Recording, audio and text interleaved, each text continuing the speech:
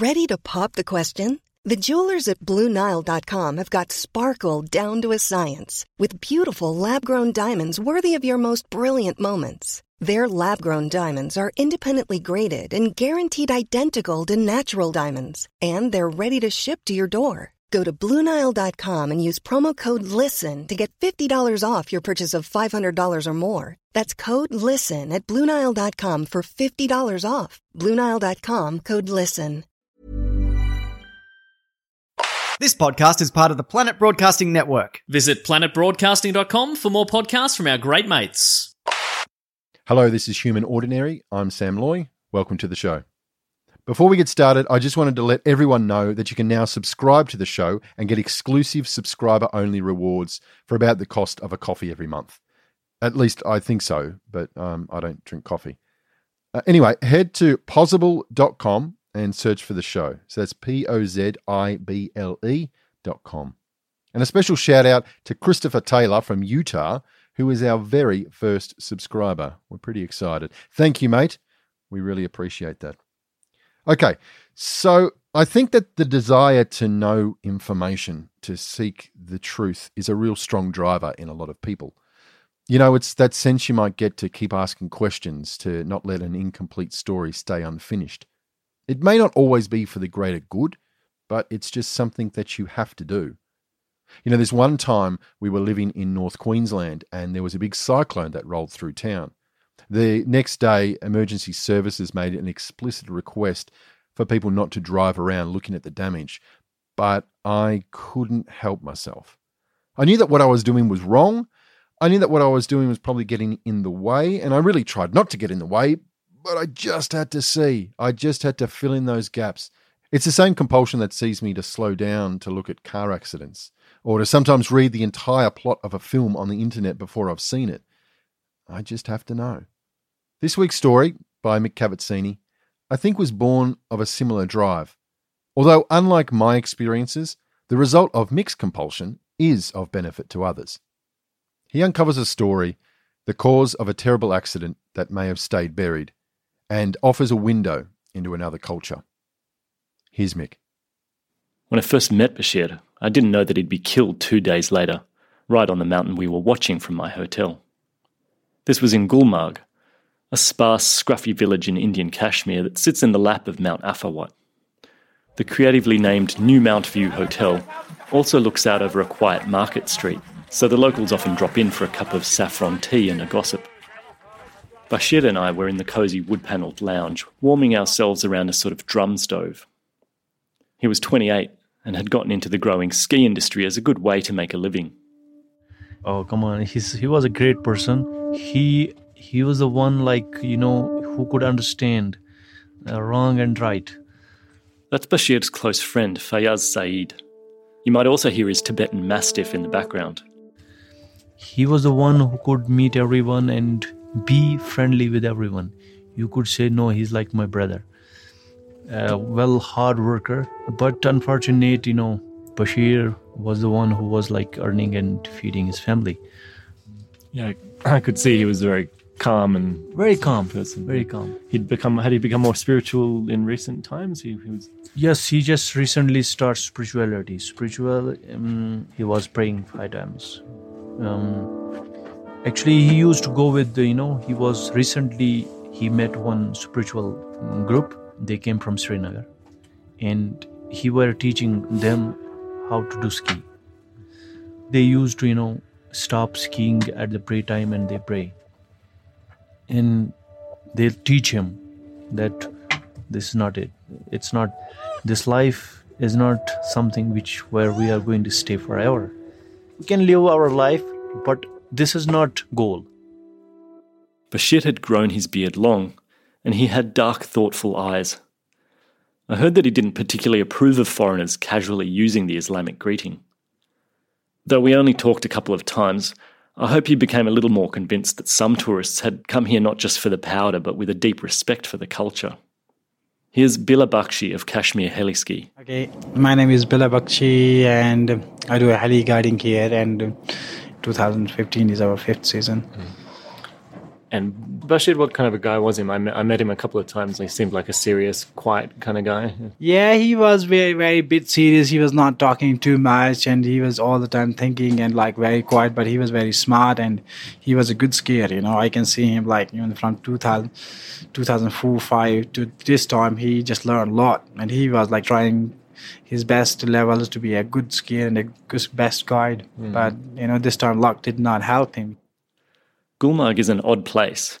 The Kashmiri town is actually 15 kilometres down the valley. But in the late 1800s, the British built a hunting lodge up here and even a golf course, which is still maintained. Ever since the colonial power left in 1947, the region has suffered from a bloody border dispute between India and Pakistan. Actions from separatist Kashmiri militia would be answered by the Indian Army with brutal martial law. While the live conflict has cooled off a lot in the last 2 decades, there's still a simmering tension. You see army checkpoints everywhere, and civilian protests sometimes get shut down with violence. But these days, Indian tourists come to Gulmarg in droves, particularly to escape the heat of the plains in summer. And in winter too, they pile out of buses to get hauled up the road by the wiry local sledwallahs. Some people are just happy to take cool selfies in the snow, and a couple of T-bars crawl with beginner skiers. In 2005, a cable car gondola was built up to Mount Afawat's long summit ridge, which peaks at 4,200 metres. This opened the door to a huge area of complex alpine terrain that's been drawing more and more snow riders to Gulmarg every year. Well, you've got the world's easiest backcountry access. You know, you've got the world's highest gondola that you can ski or snowboard from. Andrew Turland runs the guiding company DI5 Adventures with his Kashmiri business partner. He also has an epic beard, but he's just from Melbourne. Most tourists take a mountain guide with them because Gulmarg isn't a regular ski resort crisscrossed with slopes and lifts. It's mostly ungroomed backcountry, and riders come here to find first tracks in fresh snow. No trendy chalets, no crowds, and very limited control of avalanche danger. It's extremely inviting to the untrained eye. You know, if you just look out there, you're like, wow, there's heaps of powder fields and I'm going to go and rip myself one of those. However, that's combined with a particularly touchy snowpack usually. In February 2015, the snowpack was particularly touchy. I arrived in Gulmarg as a fierce storm dumped a metre of fresh snow on top of a heavy but fragile base. But the morning of Wednesday 11th was a brilliant blue.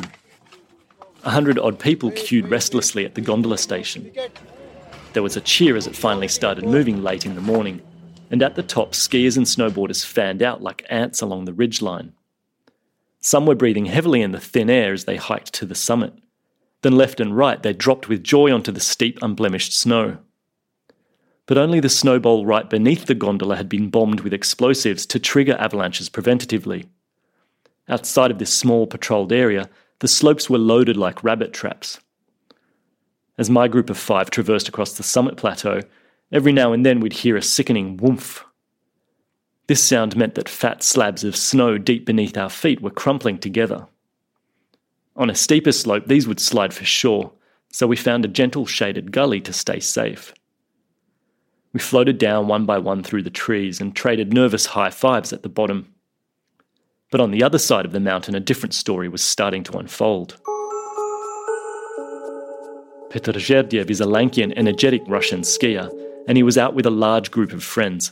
Our group, we were skiing the main bowl, and we were quite bored about it. We wanted to go somewhere else. The weather was too warm for snow to be a powder that we want to ski. It was approaching 1 p.m, and the group were in a rush to get another run in before the snow got any stickier. They grabbed a local mountain guide hanging around the lifts and hurried southward along the summit ridge. They were looking for an iconic 1,400-metre line to the bottom of the valley. But they didn't get far before they were stopped by soldiers from an Indian army post at the top of the mountain. With its white domes, it looks more like a lunar base, and it keeps an eye on the jagged skyline marking the disputed border with Pakistan.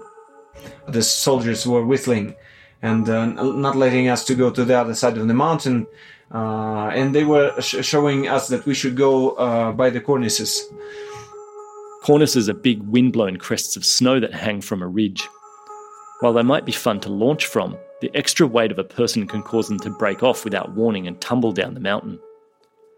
Advanced skiers also love darting into steep, narrow gullies called couloirs.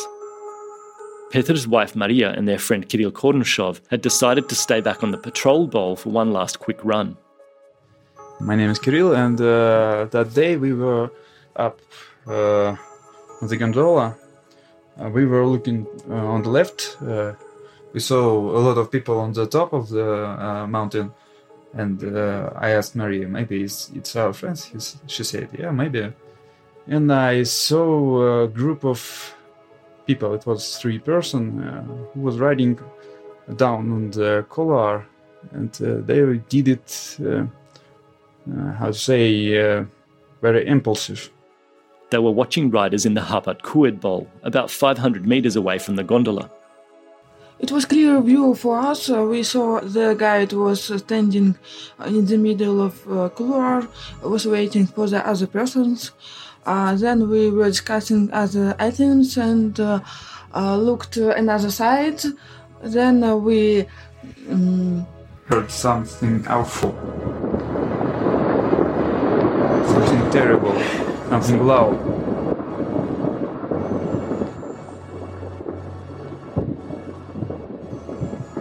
Then we turned our heads and saw a huge avalanche come down, and we haven't seen no more those 3 persons, and huge clouds of snow that come to the air. What was the sound like that made you turn around? I don't know how to explain. It was deep and loud. It was my scream, avalanche! Yeah. Look! And we saw really huge clouds. It came deeply to the valley. Then we began to scream at the radio, where are you? Answer. For some time we didn't hear the answer from our friends. Yeah, those 15 seconds between our request and their response, it was really long time. The friends finally regrouped at the top gondola station. There I meet Maria. She was crying, shouting at me, hitting me. So she thought that I got into avalanche. I used my binoculars that I carry with me to see how exactly the couloir looks. The place where the previously cornice was, there was no cornice, there were rocks, and the snow pack that was there just slided completely up to the ground, down to the ground. And also what was also terrifying, that those ski tracks going down to the point where there was no snow, like someone cut the tracks and the snow, and there were rocks further. Luke Smithwick was Gulmarg's new snow safety officer after a career of ski patrolling in North America.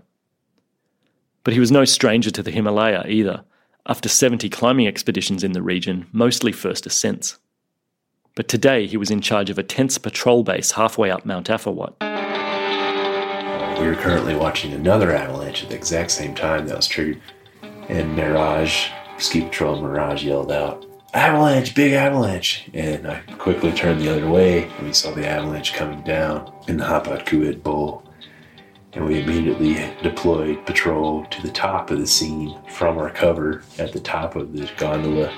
We went up on the chairlift and we called the helicopter company here as well and had them respond as well and bring in other patrollers to start searching the path.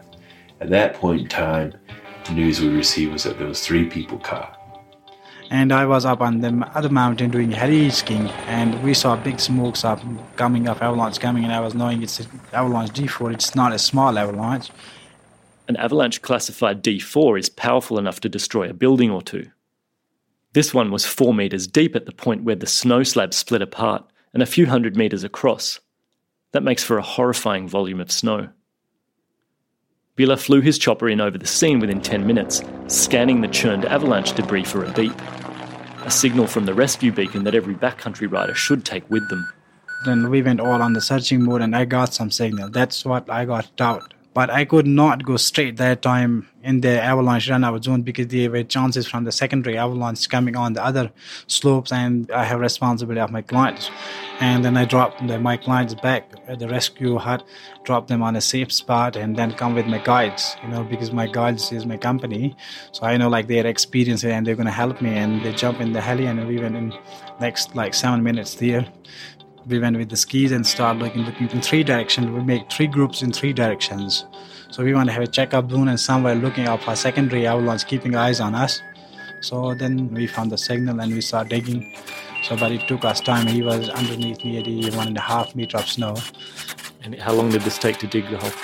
Yeah, it took us nearly 7-8 minutes. We were trying hard, but when the avalanche stops, it's like concrete.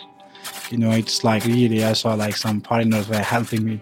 Their shovels were not even working. It was so hard. I can see him, how hard we were pushing, The team finally reached the skier buried in the hardening snow. It was only then they realised it wasn't a tourist they were digging out, but local ski guide Bashir. Bashir Bakshi, in fact. It was Bila's younger cousin. And when we dug him out, and I can see his face, and he was still under snow, I cleared his face, and it was a big shock for me. I cannot believe it. He's my cousin, and he's nearly dead. He's almost dead. I could not feel his pulse or anything, breath. It was a big shock. I could not hold myself. We just put straight into him heli on the rescue sledge, and without wasting any time, brought him here to the hospital and put the oxygen on the heli. But it was too late. It was already cleared. He's dead.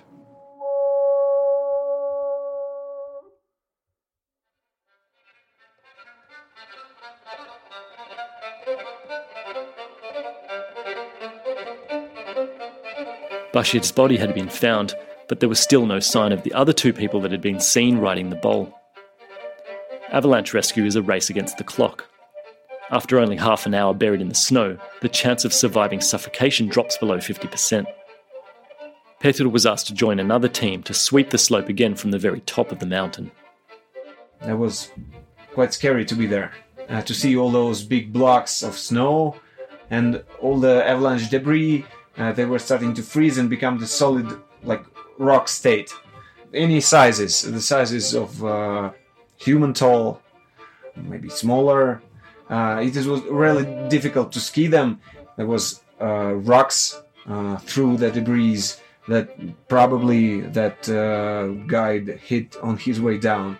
Because as we realized that the guide followed all the way down the mountain through the couloir. It was not the couloir, it's a chute. It's really narrow. For 2 hours, rescuers on skis and snowmobiles scoured the area, but they got no more beeps from the avalanche debris. Behind the scene, calls were going around the village to identify all the parties who'd been on the mountain. Eventually, no one was reported missing, so the search was called off. So what happened to the other people seen on the slope? And who had triggered the avalanche in the first place? We'll hear about that after a short break.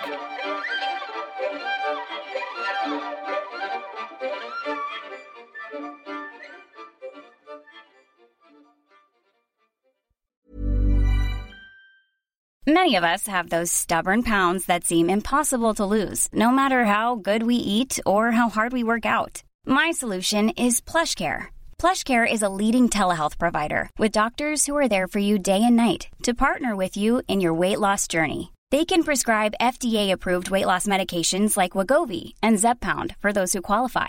Plus, they accept most insurance plans. To get started, visit plushcare.com/weightloss. That's plushcare.com/weightloss. This episode of Human Ordinary is sponsored by Movement Sunglasses. Listeners of the show will probably know that Movement has been a loyal sponsor of Human Ordinary over the last couple of years, but I mostly bang on about their watches. This time, I wanted to clue you in about something else they do equally well, and that is sunglasses. So here's my deal with sunnies. I've only ever bought cheap pairs because the fancy ones are too expensive and I don't like getting ripped off. But then the cheap ones always end up breaking because they're cheap and I just have to buy more.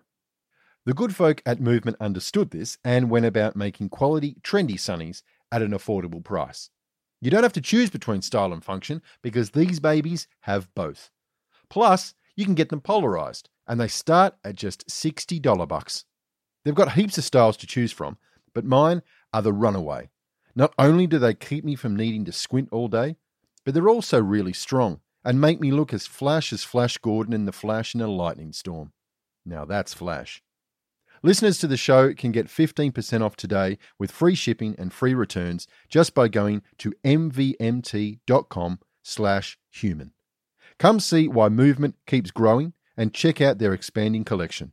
That's mvmt.com/human. Come and join the movement. This episode of Human Ordinary is sponsored by ShipStation. Down at Human Ordinary HQ, we've decided to start offering subscriber-only rewards for listeners.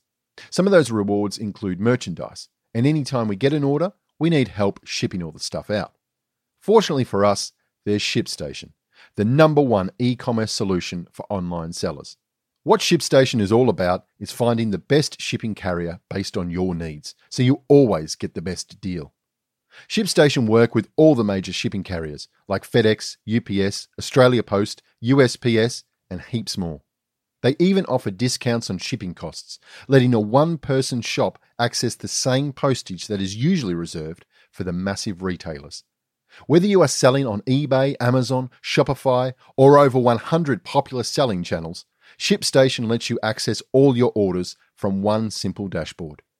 And right now, Human Ordinary listeners get to try ShipStation for free for 60 days when you use the promo code HUMAN.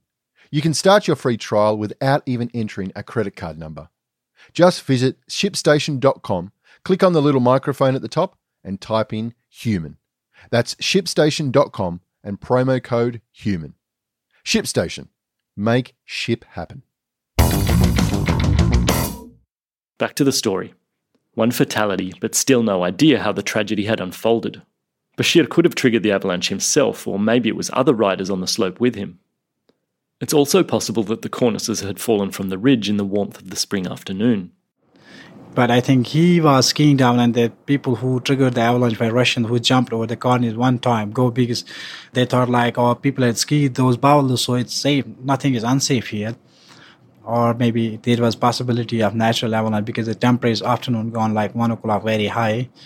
So yeah, it was not a good time, I think, to ride those boulders. It was good luck he was not having any client. He went himself enjoying skiing, but he made a decision to go his own to ski those boulders. But only, I think, only he went there because he saw lots of, it was all tracked. There was not a single meter of snow which was not already tracked. Bashir himself had skied the line the same morning with another cousin. But if he returned there alone, who had Kirill and Maria seen from the gondola just before the avalanche? A week after the incident, Ski Patrol were handed some footage shot right from the thick of things. The tourists who filmed it were another group of Russians, but they asked not to be identified. I just show you the place, on down. What you're hearing is no reenactment. The wide-angle GoPro footage looks uphill and leftward across the slope. The snowboarders cheer each other on as they arrive one by one to join their mountain guide around a cluster of large rocks. I like something like that. Ну, сзади, смотри, наверху. Мне кажется, можно было и прямо. Сейчас так и делаем. The girl with you, with red jacket, she just fell down on that side. Hey! Whoa, whoa, whoa, whoa, whoa! As they call to a girl who's fallen behind, they see the avalanche starting out on the far side of the bowl. Whoa, whoa, whoa! Опа. Ой, Люлю. Shit. Go! By the time she arrives, the snowslide has reached their location. The speed of the avalanche is frightening, and the riders fuss and pull each other closer into the rocks for safety. The rushing snow swells up to thigh deep and sweeps past on both sides of their small buttress. Whoa! When the danger has passed, they spend agonizing moments calling to the last rider in their group. Стас, ты здесь? Стас! Стас! Желтый съехал вниз. Стас! Thankfully, he turns up safe. But the video made me think of the terrain Kirill had described as he watched his impulsive riders from the gondola. I emailed him for more details, and he sent back a photo of the devastated hillside minutes after the event. He'd highlighted a raised spine of rocks dividing the northern two couloirs of Hapad Kued Bol. So probably Kirill had been watching the group from the GoPro video rather than Bashir's. I needed to know what they saw on that day.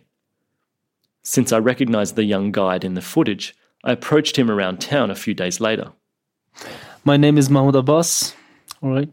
After just doing snowboarding from last 4 or 5 years in here. So before that, you were skiing also? Or? Yeah, skiing also. I just guiding after 3 years. I started my guiding. So, in fact, you were very close to that huge avalanche that happened 2 weeks ago, and I'm interested to see what you saw on that day. Wow. It was a very crucial day in my life, very bad day in my life. I had the eyewitness of this avalanche. Yeah, so your group, I think, was on the this side, the eastern bowl, side of the bowl, yes, closest to the gondola. Very close. And Bashir was on the other side. On the side, on the bowl. He is on the bowl, but we are a little bit up on the rock, so that's why we are just. And could you see Bashir in his group? Or? No, Bashir don't have a group on that time. He has to go skiing alone. So.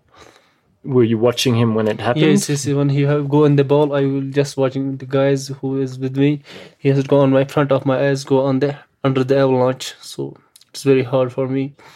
I mean, you guys were very lucky to. Yeah, we are very lucky. I had to just stay with my group under the rocks. So that's why it's very, very, very good moment in my life.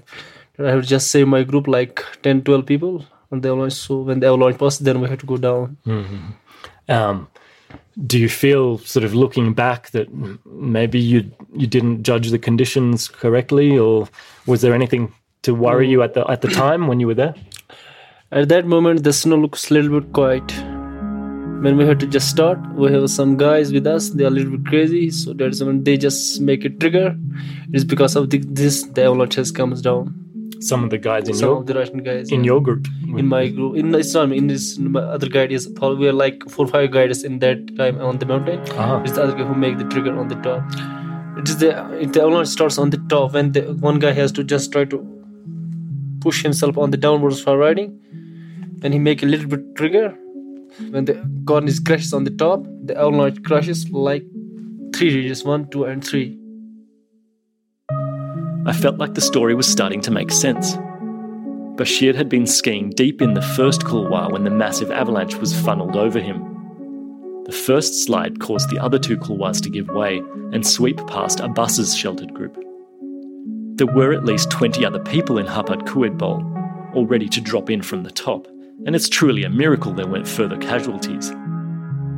Abbas and Bila were on the same page about the fact that Bashir was on his own, and the first slide was probably triggered by another group of snow riders above. I heard this theory from a few others in town as well. There was a confusing article published by a ski website claiming that Bashir had been skiing with some clients, though this was later retracted. But something else didn't quite fit either. Ski patrollers had been at the top gondola station that afternoon, warning riders that conditions in the backcountry were getting too dangerous. They had seen Bashir head out with other people, but they weren't foreigners. It's 3 people they know from their village, and they'll know exactly what happened. 2 ski patrollers spoke to them moments before it happened, but they haven't been able to speak with him yet. So that I was thrown by the idea that he was taking 2 Russian clients. No. It was 3 local skiers. Okay. Because it makes sense to me that if they were friends or locals and they felt responsible for this, that they would be ashamed and maybe go underground. But it also would surprise me that none of the patrollers, none of the lift controllers would recognise them, would know. They know exactly who they are. Okay. Neither Luke nor his Kashmiri colleagues at Ski Patrol were able to get an account from these men, and none of the other lucky riders that were on the scene that day volunteered any information.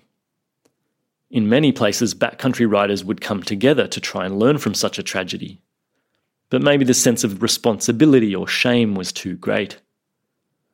Sadly, it's not the first time this kind of paranoia has played out in Gulmarg. It's just like the event from last year, where there was a foreign skier that lost his life in an avalanche. the party that triggered the avalanche. That party was led by an IFMGA guide who isn't coming forward to explain what happened. The 2014 avalanche happened right in the next bowl across. As well as the Swiss victim, 2 others were pulled out of the debris alive. In that event too, there were many parties involved, and it prompted a major investigation from local government and the media. In contrast, Bashir's death only received passing attention. I wondered whether a Kashmiri death was considered less dramatic for the resort's publicity, or whether there were some reputations at stake. Whatever the case, Andrew Turland says that there are frequent examples of both visitors and locals underestimating the dangers of Mount Afawat. Operating on a mountain this big requires a certain level of humility. If you're going through a backcountry gate in a Western resort, it's a lot more serious. You have the signage there, you have a definite gate in most places. Like crossing that boundary is something serious.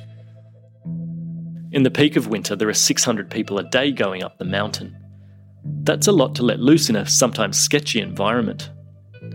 In the days running up to Bashir's death, there had already been several slides, and the Daily Snow Bulletin had warned about the dangerous afternoon temperatures. While the report is provided in English and Russian, there are almost no resources directed to the Kashmiri skiers. This means naive tourists are often escorted by naive guides. The majority of those touting themselves as mountain guides don't have formal training to recognise avalanche risk or carry out a rescue. Only a handful of them were lucky enough to receive on-the-job training from experienced, usually foreign tour operators. The situation we've got at the moment being kids who can ride or ski going, oh wow, I can make lots of money, I'm going to go out and start my own guide company. And unfortunately, they don't have the resources to train themselves in this way. So guide job, it's not easy.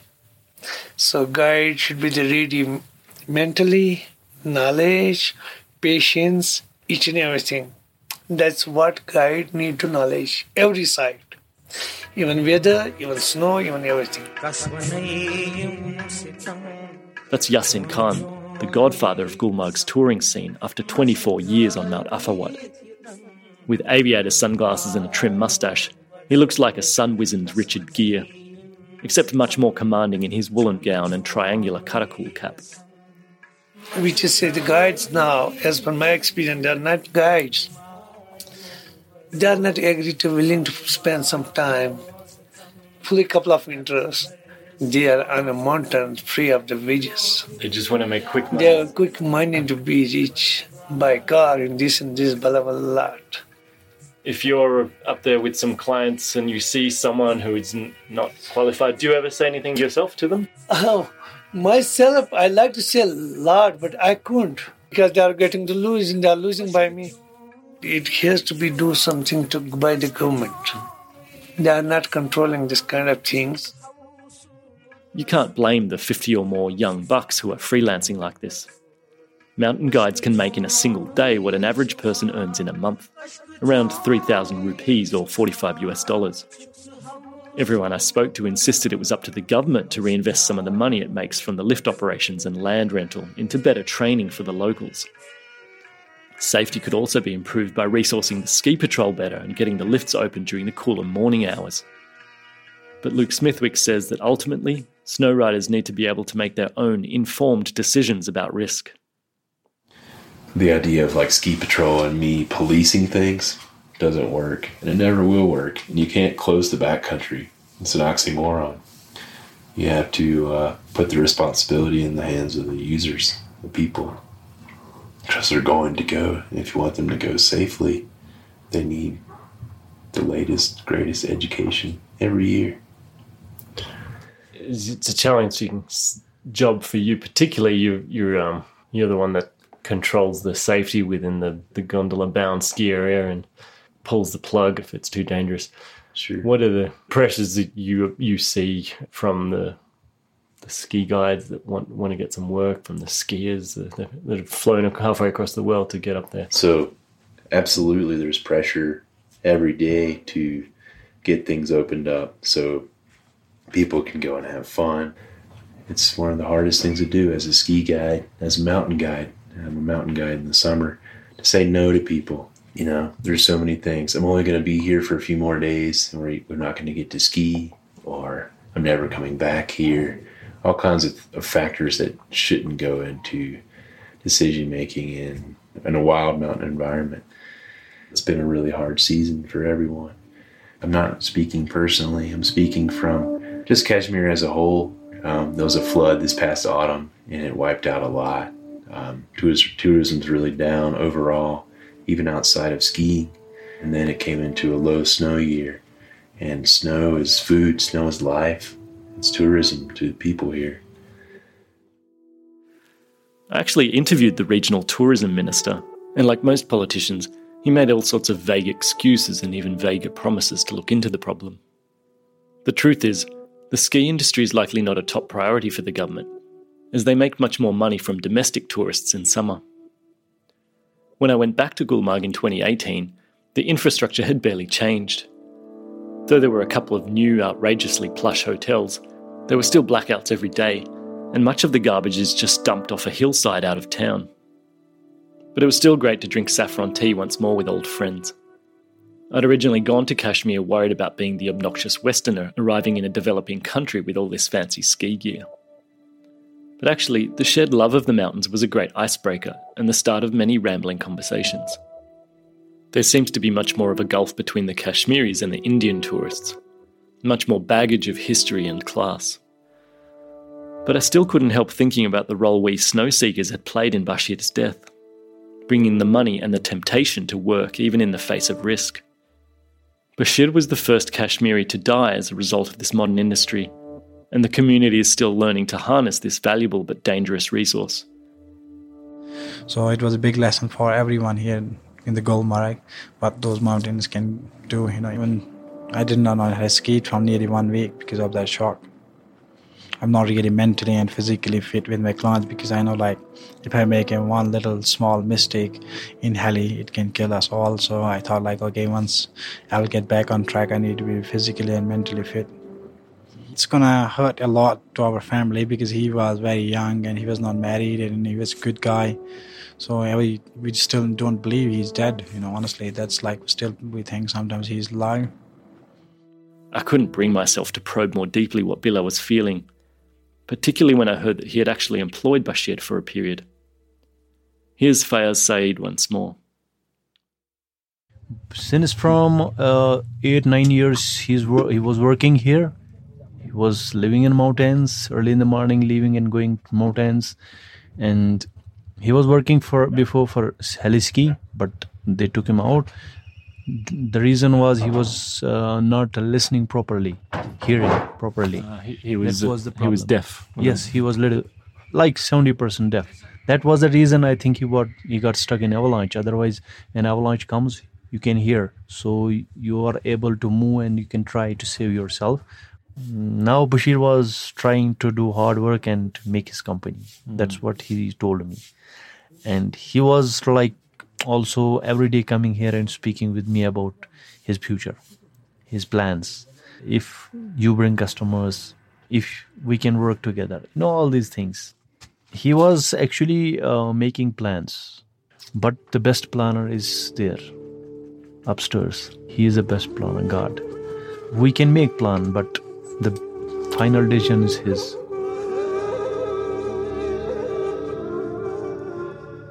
In accordance with Islamic custom, Bashir was buried within the day of his death.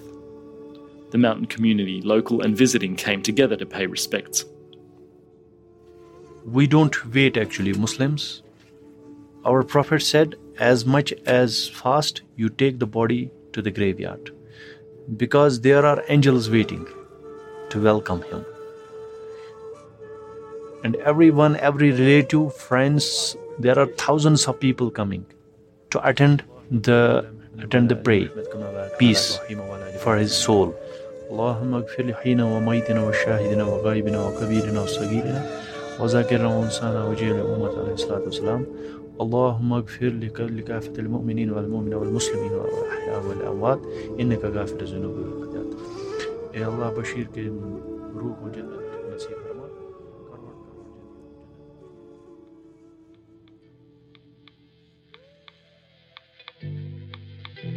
Thanks to everyone who spoke to me for this story. Bila Bakshi, Fayaz Saeed, Luke Smithwick, Petr Zherdiev, Kirill Kornushov, Maria Denisenko, and Yasin Khan. Kudos to Andrew Turland for taking it upon himself to bring an avalanche safety instructor to Gulmarg after these events. Original guitar musings for this story were written by Kent Sutherland. Thanks also for the great music licensed from artists Ben Carey, David Shezdai, Gregor Herbner, Nasim ul Haq, Nicholas Caffrey and Stephen Davidson. You'll find the track listings and links at our website. Cheers to Sam, May and Cinnamon for their editorial advice. I'm Mick Cavazzini, closing this episode of Human Ordinary, dedicated to the memory of Bashir Bakshi. Mick produces another great podcast called Pomegranate Health.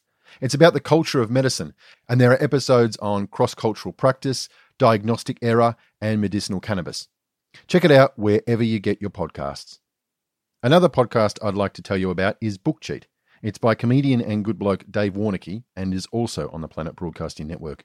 And if you check it out, the latest episode, which is all about William Shakespeare's The Tempest, features me trying to sound both funny and smart. Here's Dave. Hello, Dave Warnocky here to tell you all about my new podcast, Book Cheat. It's the book club podcast where I've read the book so you don't have to. On each episode, we look at one of the classics. We're talking your Austens, your Dickens, your Shakespeares, your Chekhovs. Stuff you'd love to be able to say you read, but who's got the time? Luckily, I've made time, and on each episode, I'm going to give two guests a cheat book to a classic. I'll tell them about the plot, the characters, the themes, arm them with some key quotes, ask them to review it, and by the end of the episode, both you and they will be able to pretend you've read it. Book Cheat, available on the Planet Broadcasting Network. Check it out on iTunes, Spotify, or wherever you get your podcasts. Human Ordinary is produced in Melbourne and Sydney by Mick Cavazzini, Cinnamon Napard, May Jasper, and me, Sam Lloyd. Special thanks to Claire Tonti at Planet Broadcasting and Guy Scott Wilson at Acast. Our artwork is by Fergal Quigley, and our theme music is by The Contortionist's Handbook. Score a free t-shirt and ad-free episodes by subscribing to Human Ordinary at Pozible.com. For more info on the show, head to the website or find us on Facebook and Twitter. Anyway, thanks for listening. This podcast is part of the Planet Broadcasting Network. Visit planetbroadcasting.com for more podcasts from our great mates. I mean, if you want. It's up to you. Hey, it's Paige DeSorbo from Giggly Squad. High quality fashion without the price tag. Say hello to Quince. I'm snagging high-end essentials like cozy cashmere sweaters, sleek leather jackets, fine jewelry, and so much more. With Quince being 50 to 80% less than similar brands. And they partner with factories that prioritize safe, ethical, and responsible manufacturing. I love that. Luxury quality within reach. Go to quince.com/style to get free shipping and 365-day returns on your next order. Quince.com/style.